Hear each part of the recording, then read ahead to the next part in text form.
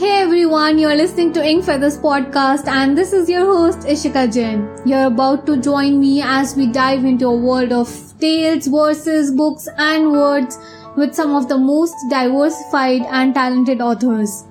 Today I bring another story. It's a very happy story. The genre is very joyful and happy and it's from our anthology A Jar Full of Joys. And the title of the story is Chit Cheats by Dipti L. Sharma. So I hope it would leave you in a happy mood. Here it goes. Hey you. Yes, grandfather, I'm talking to you. Where are you going with your bag in hand? That's an examination hall and you can carry nothing except your admit card and your writing material. Come, keep this bag out here. The septuagenarian looked at Mrs. Singh in a bewildered manner. The bag has my tiffin box in it. My food cannot be carried into the examination hall. Come, you can leave your lunch safely here. I'll let you have it once the exam is over. You won't eat it? He asked suspiciously. I promise you I won't.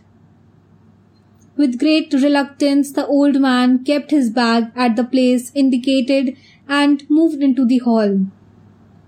One of the peons stationed there hastened to check his admit card and to lead him to his seat.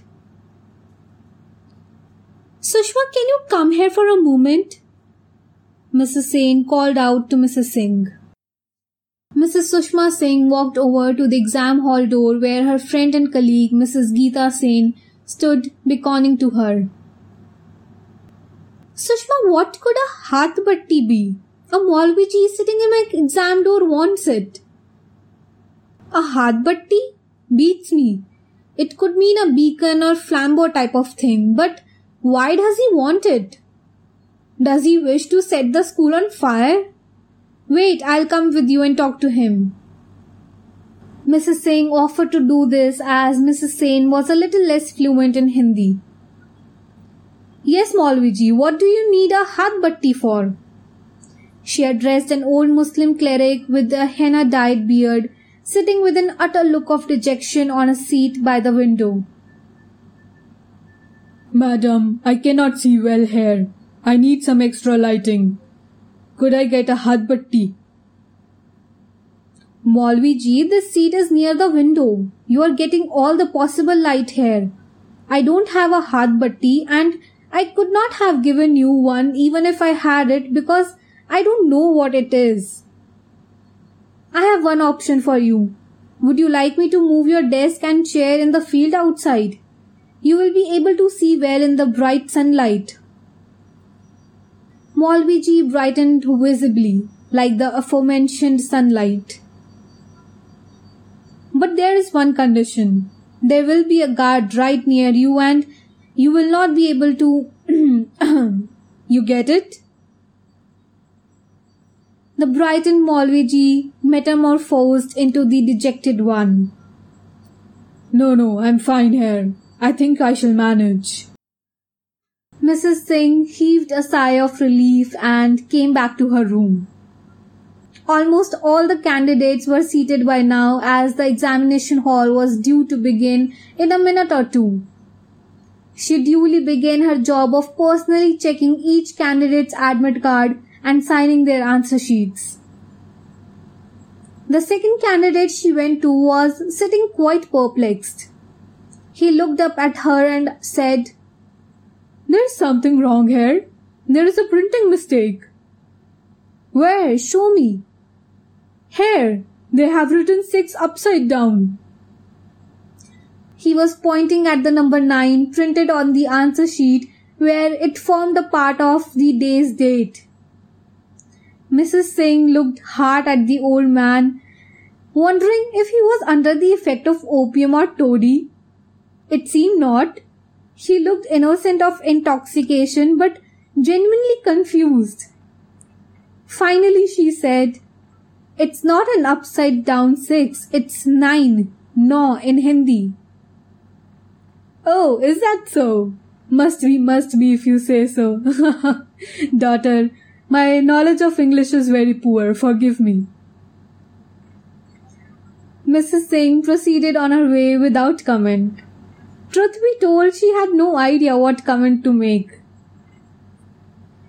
After ignoring an old woman who was openly cheating from a thick book that was a kunji, a guidebook, she reached an old man with streaming eyes. His spectacles were no good to him, for he was peering deeply into a chit hidden in his palms, but not able to decipher the hints. Finally, he gave up the pretense of not cheating and raised the chit high above him to catch the light properly. Goodness me! What do you wish for, Grandpa? To make me lose my job? Oh ho, cheat, Grandpa, cheat, but so openly? If the inspection team catches you, both of us will be gone. Sorry, daughter, but what do I do? No light hair for these old eyes of mine to catch the small lettering. It is entirely my son's fault. He has written the answers in such small, cramped handwriting that I cannot make out a thing. Let me just walk over to that window with it so that I can see properly.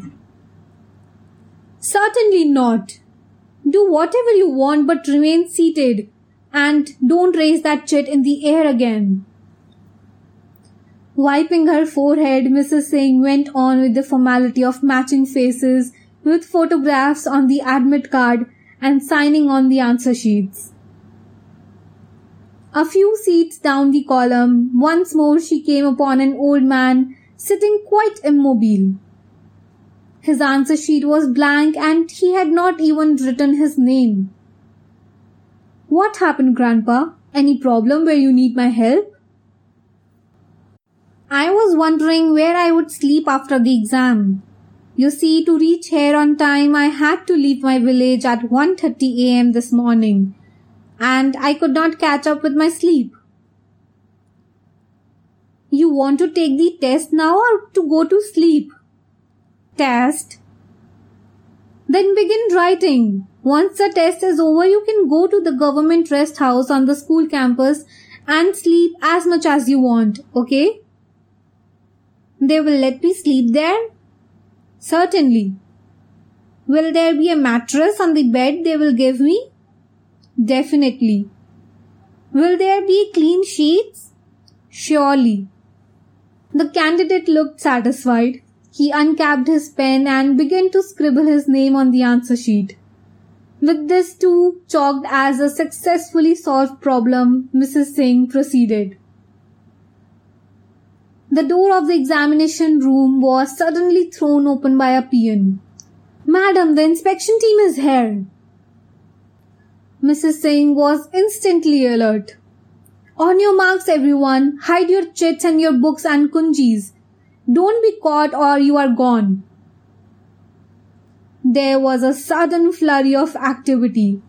The old woman who had been cheating from a book instantly pushed it under her butt and sat over it. One old man plunged his chit into his mouth and began to chew it fast like betel leaves. 3 women pushed their chits deep inside their blouses. Another old man got so rattled by the sudden tension that he simply threw the chit away from him.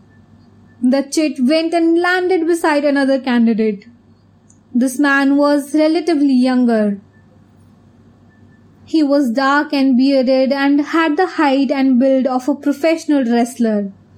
He wore a red vermilion mark on his forehead and a garland of marigolds reposed on his chest as if he had been to a temple just before the exam.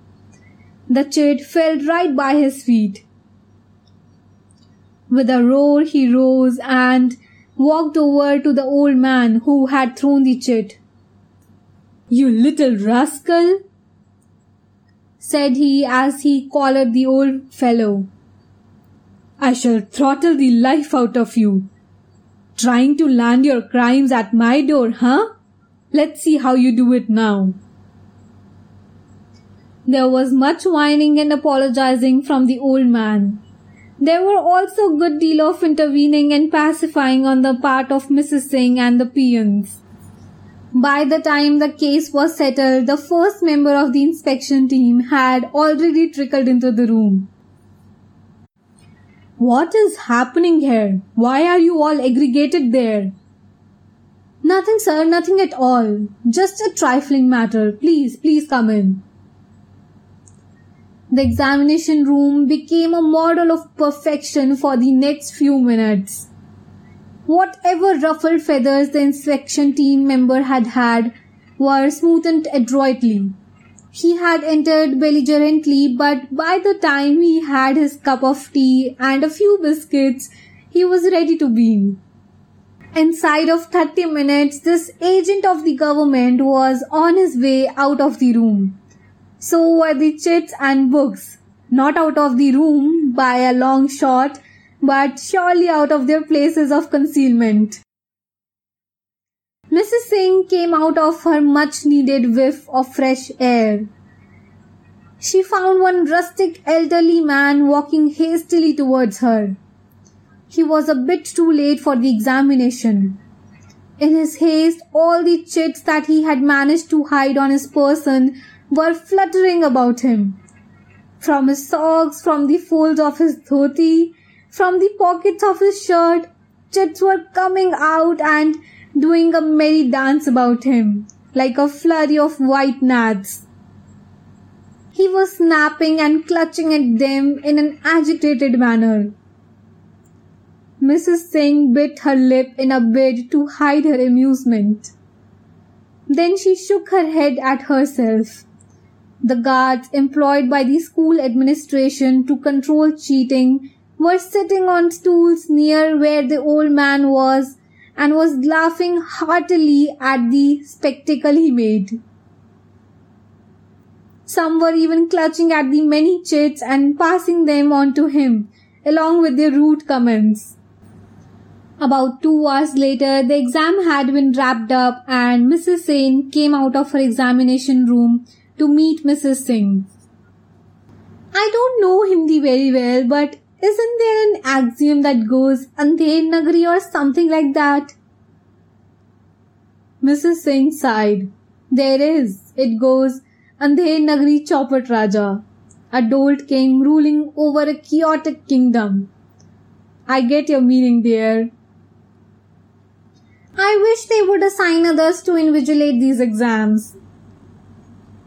The Maulvi ji came out of Mrs. Singh's examination hall. "Madam ji, I kept trying to remember throughout the test an English name for Hadbatti, and I have just got it. It is a torch. You know, the one that runs on batteries and gives light?" Extremely pleased with himself, he smiled and nodded at the two ladies and walked out. The candidate whose tiffin box had not been permanent in the examination hall came belligerently to Mrs. Singh as if expecting that she had cleaned it off every scrap of food. She handed over his lunch to him before he could make a statement. The candidate, intent on catching up with his sleep, was right behind him.